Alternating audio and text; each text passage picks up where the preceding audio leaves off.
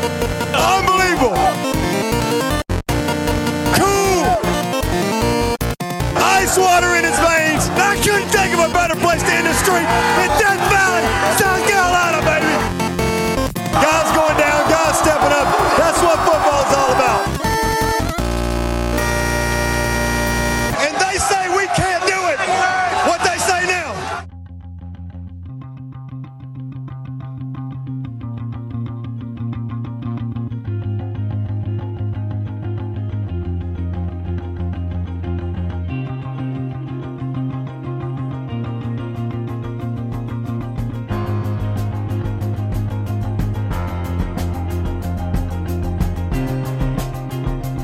Welcome back to the Clemson Podcast, guys. I'm your host, Nick, and I'm joined tonight by a special guest. This is going to be the first of a series of preview episodes featuring writers over at Shakin' the Southland. I'm excited to welcome back Ryan Cantor. Ryan has come on the podcast a few times. He writes over at Shakin' the Southland, and as of this past season, TigerNet as well. So, Ryan, welcome back. Yeah, thanks for having me. 100%. With these sort of preview series, always interesting to get new voice, new perspective come on the podcast, people that spend as much or more time looking at the team than we do. And really, we're hoping to feature a closer look at some of the position group previews that you all have been putting together.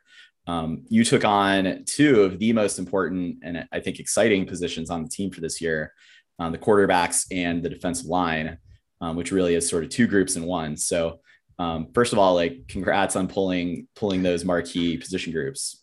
Yeah, I was quick to pick my positions there. Yeah, might as well, right? If they're unclaimed.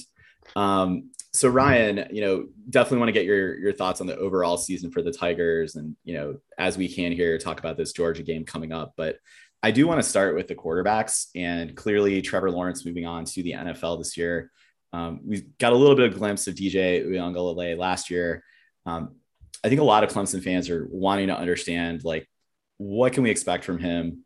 So I was hoping you could maybe lay out for us and our listeners, where do you see DJU's ceiling for this year as a sophomore quarterback? And, in order for him to sort of succeed and hit that, be it relative to what we've seen from Trevor Lawrence, Deshaun Watson, Kelly Bryant, or really in and of himself for DJ, what development do you think is going to be needed from last year to this year for him to see that ceiling? Yeah. So two different things is kind of expected case and ceiling. I think in terms of ceiling, he could be every bit as good as any quarterback that's played at Clemson. He's got a strong arm that reminds me of Taj Boyd and that kind of size. And you saw what he did against Notre Dame and Boston College. He's got the poise and accuracy of a Trevor Lawrence. So you kind of combine those two. And I think that's his upside, which is, one of the greatest quarterbacks in ACC history. But I think in terms of just setting fair expectations, I think the main thing is just, will he develop consistency? He's only played 2 games and he's only a true sophomore. So I think just kind of keeping that in mind and setting fair expectations. Fortunately, Clemson really only has, 1 or 2 games where you're worried that they can't overcome an off day from a quarterback. But I have really high expectations for DJ. Yeah, I think one area that we saw maybe a little bit less be part of the designed game for Trevor, but was very much more a role that Kelly Bryant, Deshaun Watson played, was also in the running game. So how involved do you think Tony Elliott, Brandon Streeter, and the coaching staff is going to get DJ involved in the running game in terms of sort of designed runs versus, we know DJ can be mobile as needed. I think we saw that a bit in the BC game last year. What is your sort of expectation this year as far as his involvement in the running game himself? Yeah, that makes me think of 2019 with Trevor Lawrence, when they didn't run him too much, but then when they needed to, in that game against Ohio State, they sort of unleashed the secret weapon, so to speak. So I think DJ is capable. I think maybe against Georgia you see it. If they play a North Carolina or Miami and it's a tough ACC championship game, you could see it, especially in the playoff. I don't think it's going to be a huge part of the offense, but the zone read is, a key feature of the offense. So they'll have to do it some. And I think Elliott loves to do it in the red zone where the quarterback may run it and never get hit because he goes 2 yards and he's in the end zone. So I think you'll see the most there. But I think we saw a lot from Lawrence in that kind of particular situation. So I would say it will be a key part of the offense, but you're not going to see him run it 15 times. Makes sense. Yeah, they're going to pick their battles with that. And, sort of with the run game, I think the expectation there on maybe tempering his usage too much probably gets into my next question, which has to do with DJ's health. And, should he sustain, an injury? What's next for Clemson kind of in the quarterback room? Who else is there? So, again, I think I agree with you that he may see light utilization in the designed run game. He's got that threat. I think I would expect him to very much be as good, if not, on the level of a Taj Boyd. But wanted to pivot this to talk a little bit about some of the other quarterbacks on the roster. Where is your degree of confidence in any of our backups' capacity to step in to the Chase Bryce role, where we needed him to not just manage the offense, but actually make some throws down the stretch against Syracuse in 2018? Do you think DJ, should DJ be on the shelf for half a game or one or two games? Do you have any confidence in the guys behind him to step up and step into a Florida State game, NC State game, that sort of thing, and come away with a victory?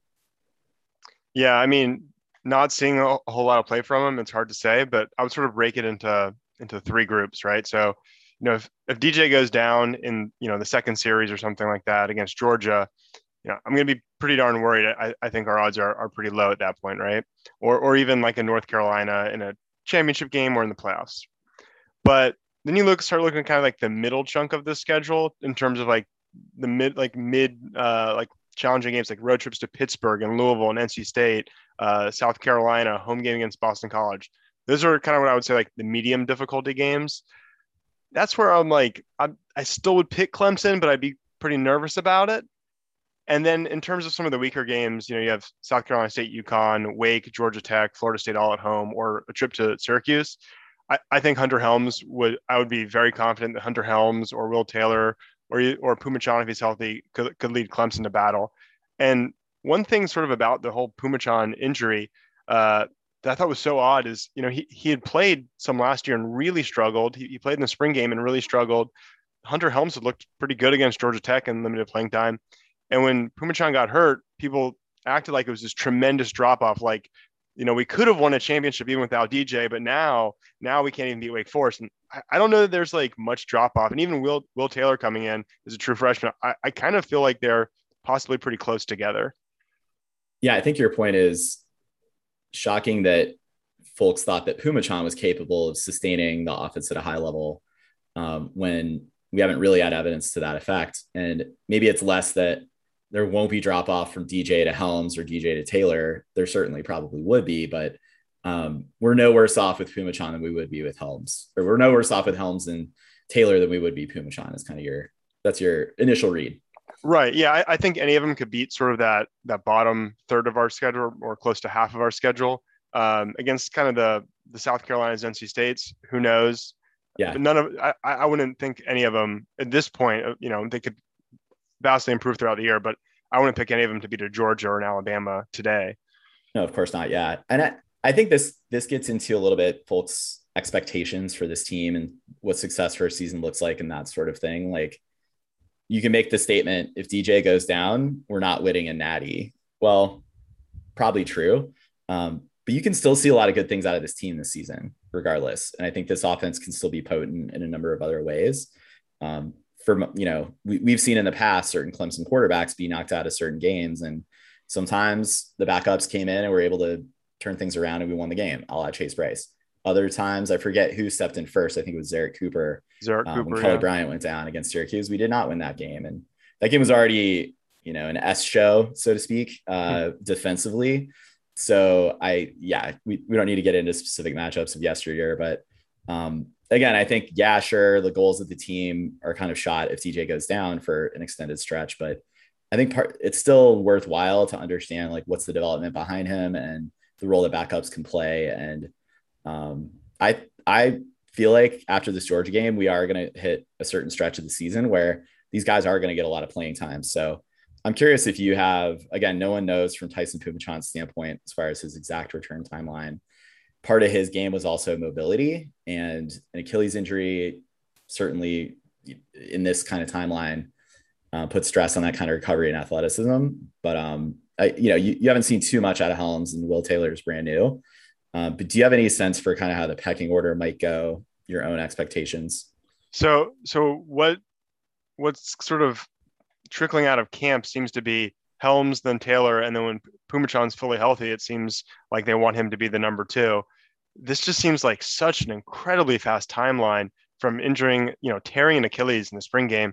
I mean, maybe it's a freak healing thing and it's truly, really healed, but that's a tough injury to come back from that fast. So, if he's 100% or, reasonably close to it and can run, and he's taken strides because, he struggled a lot in that spring game until really the last two drives. Then yeah, I mean, he could certainly be the number two, but I really view them as sort of a toss up. I think they're all capable, but I don't know that we as fans, and media just have real evidence to feel like one separated themselves from the pack at this point.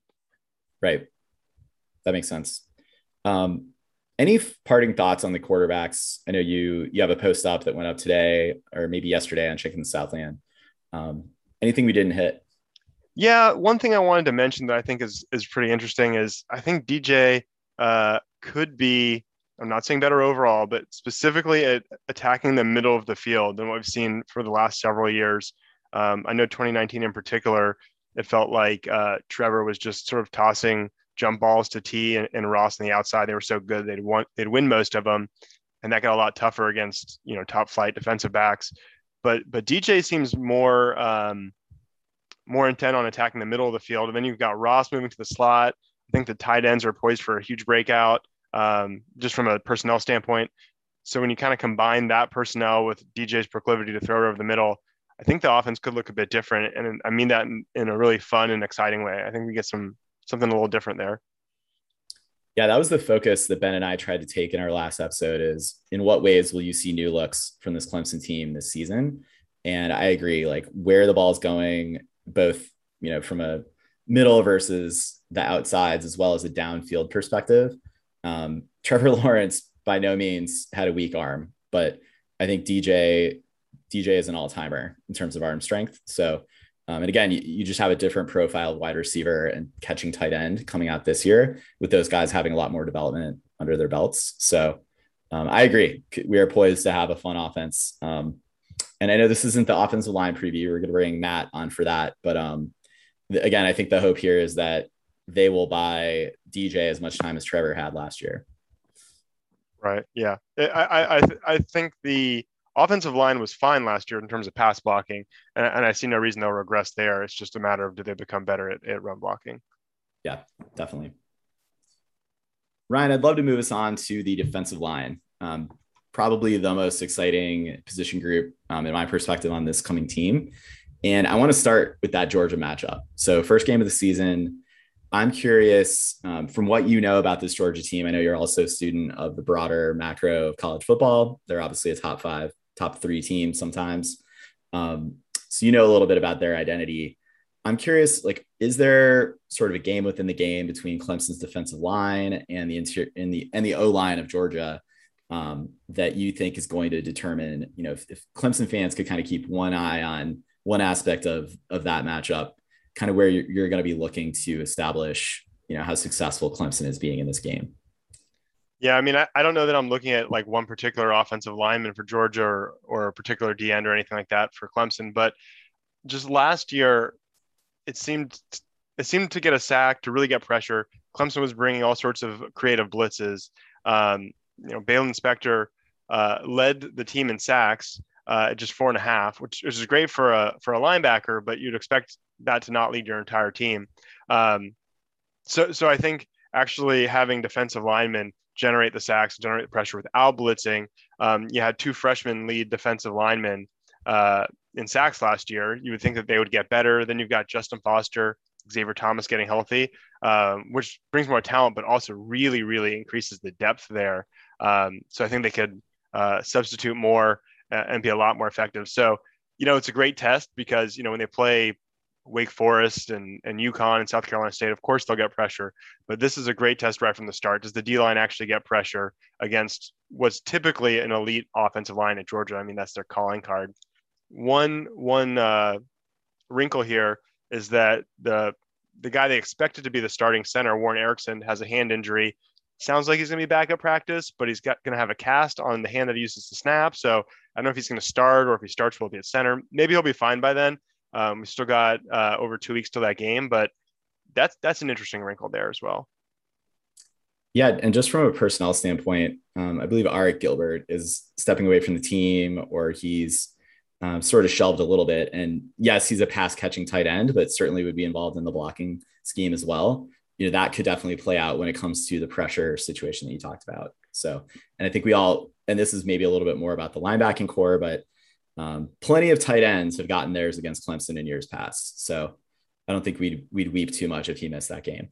Yeah, well, they still have some great tight ends. They were talking about using him in the slot. They had so much talent at tight end. So I think that'll still be a challenge to stop their tight ends. But they've got 5 stars all over the place, but they're short on George Pickens tore his ACL. Now Arik Gilbert is out with what sounds like mental health issues. So not to criticize him, but without him and Pickens, some holes at wide receiver there. So we'll see how that plays out for them. Absolutely. I wanted to ask maybe a bit more of a broader view for the season itself. You already mentioned a number of the guys coming back. Really excited to see Foster and XT. I wonder if there's one player along the line whose development you yourself are really intrigued by for this season. Looking for what specifically you're looking for in their game to elevate. If there's a player that you think is maybe under the radar right now, feel free to chime in on that too. But there are already a lot of household names here, and I'm just curious if there's someone that you're kind of watching more closely than the others on the D line. On the D line, I'm interested to see what happens with KJ Henry. I mean, with Foster and Thomas out last year, he had a lot of snaps and he was all right. But this is a former 5-star. He was a big deal. So I wonder, has he hit a ceiling, or is he going to break through and become a star? Based on the early depth chart, it seems like Justin Foster and Xavier Thomas are poised to get more snaps. I'm excited to see them for sure. But really just the newfound depth with those guys back at defensive end is probably the most exciting. Obviously with Tyler Davis and Brian Bresee, you're pretty set with 2 kind of stars in the inside. But just kind of see this new rotation of defensive ends, and with all this added depth, are they going to be dramatically better? I think they could. That's sort of what I'm most excited to see. Yeah, and you would imagine this could be an opportunity for KJ Henry to not need to be, the every down or the every man defensive end. I feel like perhaps they can carve out a role for him in a specialist capacity, like a specific type of down where he typically thrives, where someone like XT, he may be able to come in and spell XT. I still think, it would be great for Henry to emerge and, take snaps from those other guys. But I think maybe to your point, one of the things that we've been lacking in the final game of the year, the last 2 years, is just health and depth along the defensive line. And it would seem, particularly at the edge position, Clemson does seem to have pretty solid depth and experience coming back. Yeah, absolutely. We'll see how they all develop, but there's just a lot more options with those 2 guys coming back. Sticking with the defense overall, Ryan, I think something that we certainly on the podcast and you guys at Shaking the Southland have written about at length is secondary depth and understanding guys in the back end needing to either show consistency or take that next developmental leap to match up with their star rating or really establish themselves as, the next generation of stud DBs. I think a lot of people's thought is this still might be the weakness of the defense coming into this year. And therefore it'll be more incumbent on the defensive line to generate that pressure and really disrupt offenses from going nuts all over the field. So I think what we've talked about is kind of the talent and the stable of experiences there on the defensive line. And we talked a little bit about the depth and how that's helpful. I'm curious how you define this defensive line's ceiling, and do you expect them to be able to hit that this year, be it from number of sacks, and you already referenced that on kind of an individual player standpoint, or any type of like anecdotal feel to how dominant this D-line could be? Yeah. So, I think anecdotally you look at like kind of what we were talking about last year, where it was always an interesting blitz if they really needed to get pressure. I think probably most about that Notre Dame game, where again there was tons of injuries, as we know, but it seemed like they were always just a tick away from getting a sack. And it was always, a defensive end was, a foot away, and then he got a completion. So I think just visually watching, are you going to see the quarterback go down from a defensive end or almost go down? I think that's a big part. And if you want to get a little bit more analytical, I don't think it's a great sign that you have a linebacker leading the team in sacks with less than 5. You want a defensive end to have more than 5 or 6, right? So I think that's sort of where you're looking is a defensive end or even a tackle. Are they popping, really getting to the quarterback? I think they could be an elite, top couple in the country defensive line. They've got something to prove still, but I think their ceiling's quite high. Yeah, and it could end up being where you still have multiple guys in like the 4 sack range, but if you've got 3 to 4 defensive ends racking up those types of stats and Brian Brzee breaking through in the middle because they're double teaming Tyler Davis, I think we take that too, right? It's like the overall number of team sacks and pressures should increase. Yeah, I don't have the numbers in front of me, but I looked back at that 2018 D line, and the proportion of sacks that they had in terms of the overall defensive sacks was much higher. Now, Clemson last year still got a lot of sacks, but they were more evenly distributed. I think you want it a little bit more concentrated on the D line, so it's not just blitzes that are getting you the sacks. I think that's the concept.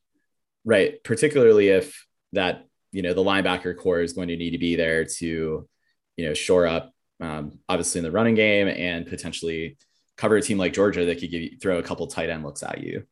So it would be good to, again, your first point was generate pressure in the front 4. Yep, that's right. So, I mean, I think we're all pretty bullish on what this defensive line could do. It could be the marquee position group of the team this season. I know Brent Venables also, feels like he has something to prove coming off that Ohio State game this past year in New Orleans. Any kind of narratives, storylines on the defensive line that we haven't touched on here, Ryan?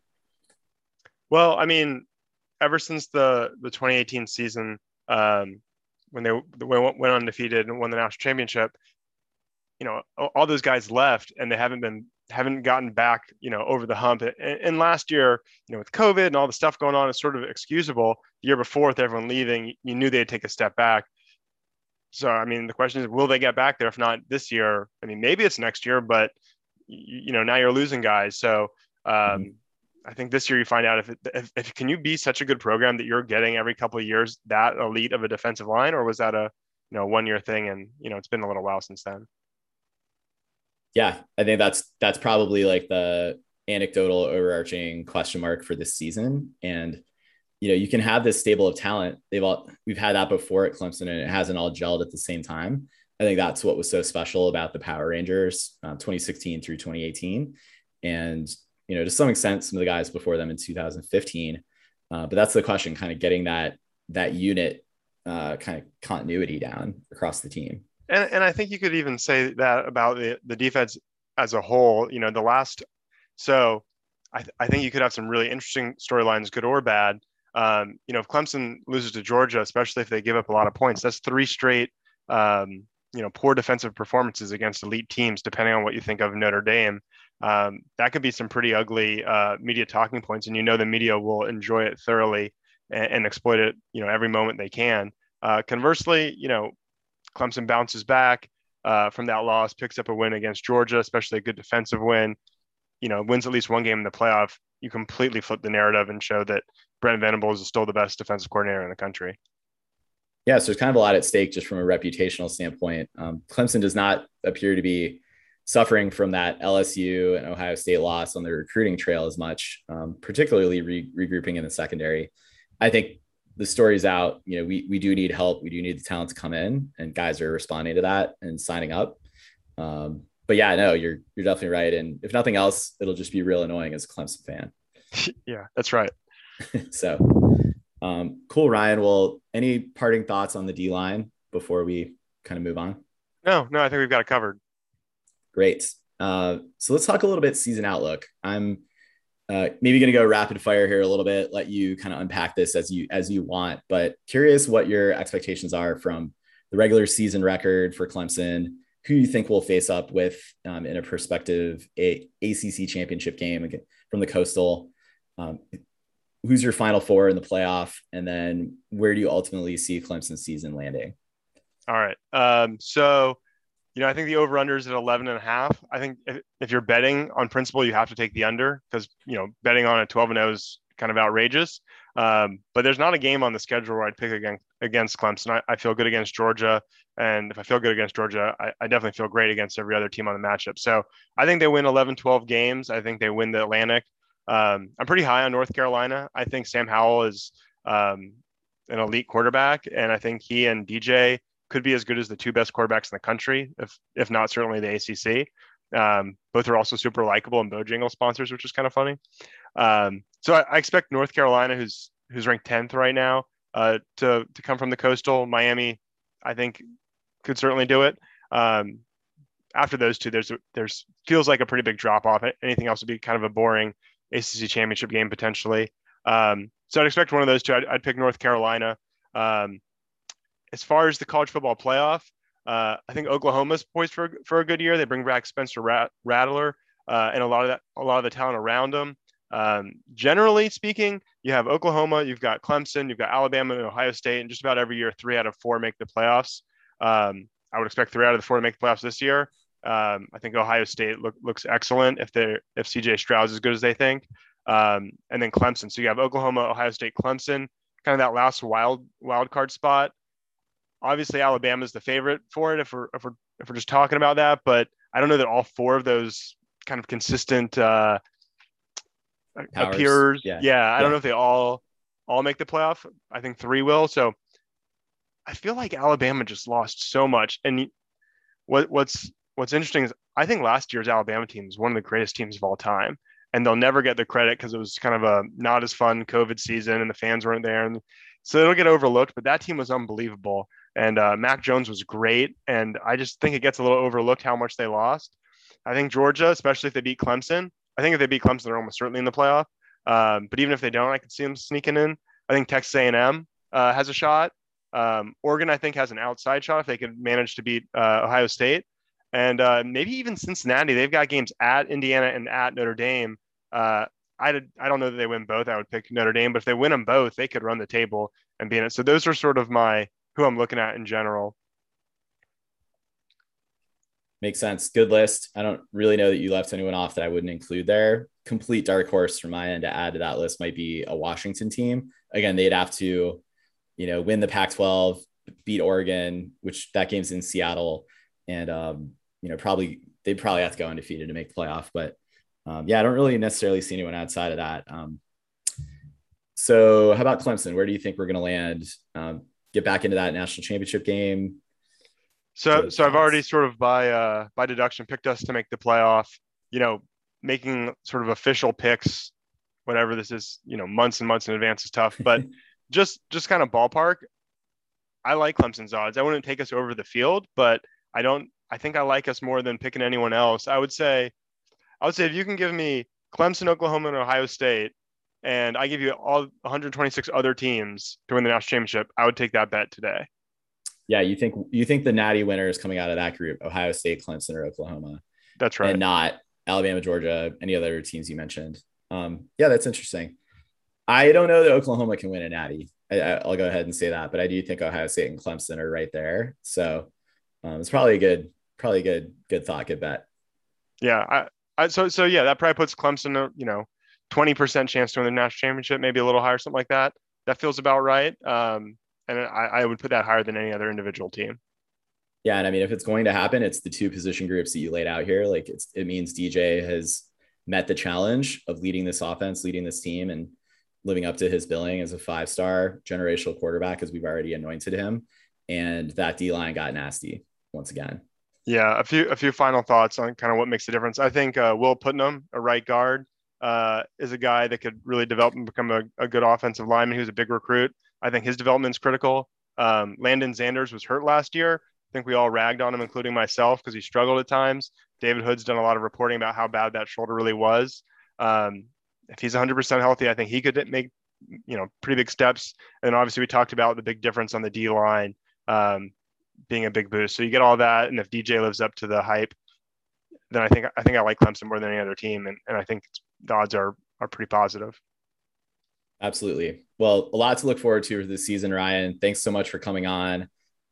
Where can people find you? Yeah. I'm writing for Shaking the Southland. We'll have obviously the quarterback preview is already up. The defensive line preview is coming real soon. And then weekly at both Shaking the Southland and as well on TigerNet. Cool. Is there any sort of method to your madness about, the focus or the angle between the two? Yeah, I have a weekly column that specifically breaks down some stats and kind of what it means, like kind of the story behind the statistics for TigerNet. And I focus more so on Q&As and some other more just in-depth breakdowns on Shaking the Southland. And then, of course, basketball is the big thing that I do on Shaking the Southland as well. Awesome. Well, great to have you back on the podcast. Thanks so much for making the time and sharing your wisdom. We appreciate it. Yeah. Thanks for the invite. I always have a good time. Thanks, Nick. 100%. Thanks everyone for tuning in. We appreciate Ryan coming on. Looking forward to having the rest of the STS cohorts to come on and talk through their position group breakdowns and their feelings on the season. Shaking the Southland, great partner of the podcast. We've kind of been in cahoots with them really since our first season on air back in 2015. So excited to continue that partnership moving forward. You know where to find us. Leave a review, tell a friend. We're going to have a lot more preview content coming out, both from Shaking the Southland interviews, as well as the podcast guys as well. So stay tuned for more of that in the next 2 to 3 weeks. And as always, go Tigers.